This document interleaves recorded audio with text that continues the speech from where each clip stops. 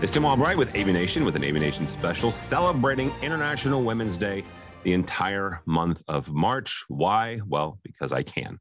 And because there are so many women in this industry that I want to give them the entire month to kind of give them the margin and the breadth. With me today is my very dear friend, Cassie Berger from Sure. Welcome, ma'am. Thanks for having me. Good to see you as always. Good to see you. You have I would call it a unique experience, a unique journey in the AV industry. There are a handful of women that I know that have come from a line of AV professionals, right? Talk for a second about how you got involved and how you kind of grew up in the industry. My dad has been in the industry, I don't even know, 40 years, 50 something. I would 40 probably. Not that old, 40, yeah. That's about right. And so I grew up in it. He's always either worked for an independent firm or started his own. And so in my early 20s, I actually, he asked if I'd have any interest in taking over some social media campaign work, clerical work, working in the office with QuickBooks and stuff like that. And then I started to go to trade shows. So it really started there, and it was interesting because we'd go to these shows and walk around, and I started to love it. And I started to love seeing the same people. And I don't think he ever thought I'd stay in the industry, but here I am, decade later, and I love it. And I still have those close contacts I made when I started with him. Yeah. So I found, met you through kind of your dad and some other mutual friends. Talk for a second about the different types of jobs that you have, because it's not just the social media and the marketing stuff. You've also been an engineer for integrators, and now you work for Sure. Talk for a second about the kind of different aspects of the industry. Yeah, absolutely. So I started doing that office work, and that's very common in independent firms. So the social media was really new at the time. So it was discovering what Facebook had to offer and what made the most sense for that business structure. At the time, it didn't make a ton of sense as an independent rep to have a huge social media presence because the manufacturers didn't really either yet. So it was kind of working with their teams, but that's since developed so much. And I then moved into more of a sales role with my dad. And so I discovered that I liked going on customer meetings and to meet with the large accounts and to go on site and do walkthroughs. I was not a very technical person. I was like, where's the osmosis of sinking into my blood that I know stuff that I shouldn't know? But that never really happened. So I learned a lot in those years, just going to meetings and talking about audio, talking about processing, talking about the video portion, which was never really a strong suit for me. It then kind of turned into, and it was based off rubbing shoulders with the right people, an opportunity to be in a design consultant role. So you give me too much credit with engineering, but I will say during that time as a design consultant, how the business was structured is every salesperson has to be qualified enough to take a CTS and pass it. So you have to have that ability to design a signal flow without having to engage engineering. And that time, it was a short time, it was a year, gave me so much more knowledge and understanding of how to structure solutions and what components were required, and just how to design that signal flow. So that was the most rewarding, I would say. One of the most rewarding opportunities in my career was to go through that learning period. And then I came on board at Sure in a marketing position. So I was a channel marketing manager at Sure. Once again, it was through meeting the right people at trade shows and rubbing shoulders and just having that ability to be there and start to be known. And I enjoyed doing that. It was always my passion to be in a more sales function. I was the one that was just picking apart marketing campaigns, and everybody else hated me because I was like, oh, we can't do that. How do people make margin on it? The picture looks good, but where's the margin? So the opportunity opened for a regional sales position where I am now, still at Sure. So I'm very grateful to be where I am. And it's fun for me because I get to work with everybody I've worked with previously, whether it was marketing, whether it was my integrator partners, or even the independent reps. My dad is a competitor. We won't go there, but it's been a lot of fun. Well, your dad's a competitor in as much as he reps a competing product, right? Yes. He doesn't work directly for another manufacturer. I mean, he does in a roundabout way. I mean, your dad's been on, again, like you said, an independent rep for a number of years. Yes. One of the things that in being the design consultant, it gave you kind of a firsthand experience with the customers, right? Mm-hmm. And you kind of taken that back to Shure, right? Which sometimes manufacturers don't have a direct line. Shure's a little different because they've got some consumer as well as the pro lines as well. But that had to give you some sort of insight when you went to Shure and being there, but also still having those connections, like you said, continuing those relationships. How important is that to continue those relationships throughout your career as you're finding, the next generation, right? Like as they're coming up behind you? I think it's imperative. I think that there's a lot to be said about bringing people into the industry from other industries. And it's incredibly important to bring those different insights in and that different talent. But being able to also create lasting relationships is so important. And it's being a woman in the industry, it's not hard to do, everybody uses the term unicorn, which I do and dislike. I do like and dislike it at the same time, but it's true. I will get the meeting 9 out of 10 times. And I would say the one time that I don't, it's because they had to cancel for some reason. They want to hear people, typically it's a male dominant industry, want to hear a different voice. They want to have a different experience. They're like, why not? I'll get the meeting, but I will say the interesting piece is I will be questioned technically on something generic in the first couple moments of our interaction. So we'll walk around and they'll say something to test me, more so than a male colleague, I would say. And the relationship bit plays into it in the sense that if I answer one of two ways, I either say, I know this answer and I respond with the appropriate response, or I have enough, I'm humble enough and know my strengths enough to acknowledge I don't know the answer. And I have no problem saying that's a great question and I know just the person with the answer and I can get it for you. In that moment, they trust you and you initiate that relationship. And I think women definitely have a better strength in being able to do that. I think we maybe behave less based on ego, where it can be a downfall to feel like you have to know the answer in other circumstances. But once you have that relationship built on trust, it changes everything for anybody in the industry. You're not going to lose that business.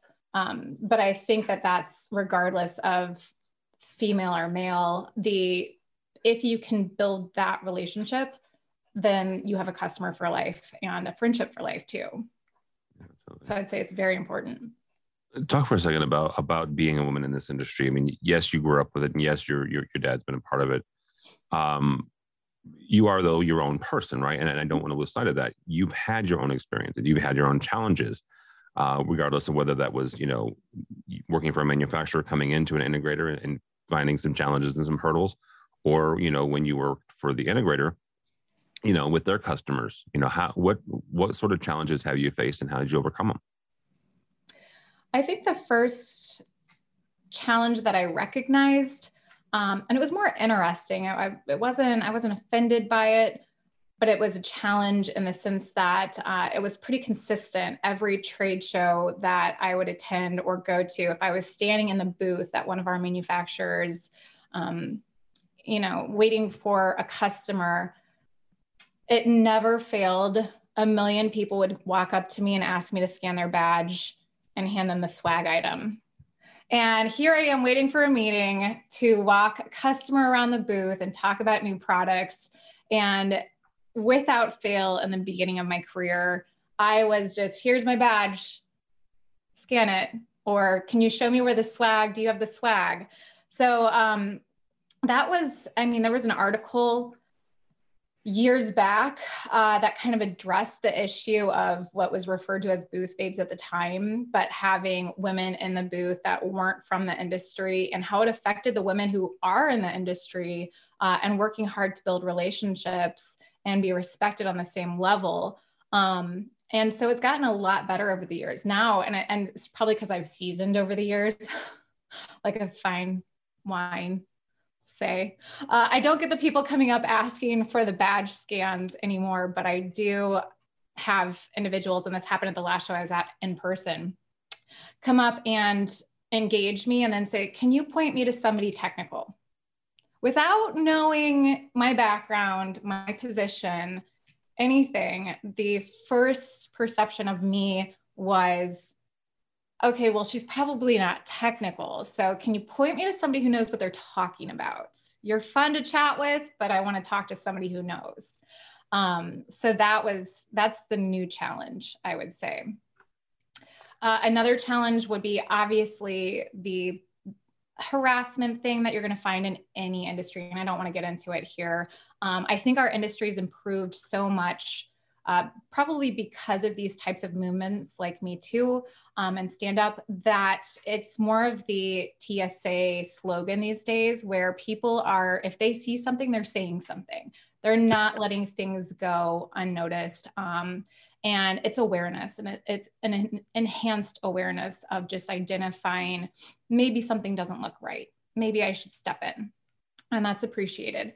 But I will say there is a challenge with that type of mass movement that's been so impactful for every industry. And that is, it does change, and this is the newest challenge, maybe it does change how people feel in interactions and the level of just immediate, I feel defensive. I feel like I'm either waiting for you to prove why I should be defensive, or I'm terrified that you're going to be offended by something I say. So I'm holding back being true and real with you. I think so many people are living with fear and defensiveness, and that's the new challenge. Trying to, take a customer out to dinner so we can chat about something. It's like, well, do we have somebody else with us? Just the two of us? Well, I don't know if that's appropriate. It's like, well, why wouldn't it be appropriate? We're having a business conversation. You don't have to be worried about anything. Yeah. So that's the new challenge, but I would say that that's not unique to our industry. You think that happens regardless of whether it's the AV or it's business or it's finance or whatever? I do think that, but I think because we're in a male dominant industry, it's just, there's a higher level of awareness, and especially the executive level or a decision maker level. I think there's a lot of fear still, and we need to somehow find a way of having that awareness without fear. Do you think that fear is, do you think it's in the male part of the male dominated, or do you think it's in the female, or do you think it's in both? That none of us really know how to conduct this dance. I mean, I think it's on the woman's side of it. I think we feel more empowered. I sense that we're less fearful about being in those situations because of the level of awareness and enhanced awareness, and people are just not putting up with it anymore. So I think that that's changed for the better, 100%. I think the fear is more on the male side of, is this woman going to be offended by something I just said that I would have said in a group of guys, but I don't know if she's offended by it. So I think that there's some fear there. I personally have no filter. And so I'm trying in all of my meetings to be as real as possible. And I think I'm probably the offender in a lot of conversations. But I also think that it drops everybody back down to reality and knowing that we're just people having a conversation, and there's no reason to have that underlying fear. Absolutely not. All right, we're wrapping up here. You have also become incredibly involved with Avixa and with the leadership and helping to kind of foster the next generation of Avixa leaders. You're part of that next generation of Avixa leaders, I would argue. When you look back on your career many, many years from now, what do you want to see change? What do you want to see have changed in the industry? I love our industry because of it's like a family. It's a community. It's very unique. You don't get a lot of the cutthroat backstabbing, even between competitors. Then you don't run in the same circles as I do. Well, you're just different, Tim. It's totally different. No, but I feel like we have a unique ability, unique relationships. You can go to a conference like NSCA and see everybody, and it's like seeing a group of old friends again, despite where they work. I miss that greatly, actually. And so looking back, future self, assuming I'm not senile, I would say that I just hope that people continue to build on that more, communicate. I hope that we see more initiatives come to light that are cross-vertical and cross-market. I think it's really important that we continue to embrace technology and work together more, because technology is going to have to be, as we're seeing with Teams and these other certified platforms, we're going to continue to need to work together. Our products are going to have to work together. So I hope that we can continue to see more collaboration across brands and in every marketplace, and not be restrictive. Technology is going to come out, period. So let's talk about it and figure out ways of making it as enhanced as possible and continue in that direction. All right, very good. Cassie Berger from Shure. Thank you, ma'am. How do people connect with you or Shure? Yes, thank you for having me. You can connect with me on LinkedIn. Search for, I think it's just Cassie Berger. It might have my maiden name in there, which is Shipman. Otherwise, you can check out our website at www.shure.com. Do check out the tech portal, which is a subsite for integrators and technicians. And other than that, please feel free to reach out to me via email, which is burger_Cassie@shure.com. I'd be happy to talk about anything related to our products industry, or also the Avixa Leadership Search Committee if you are interested in being on the board of directors. All right, very cool. Cassie Berger, thank you so much.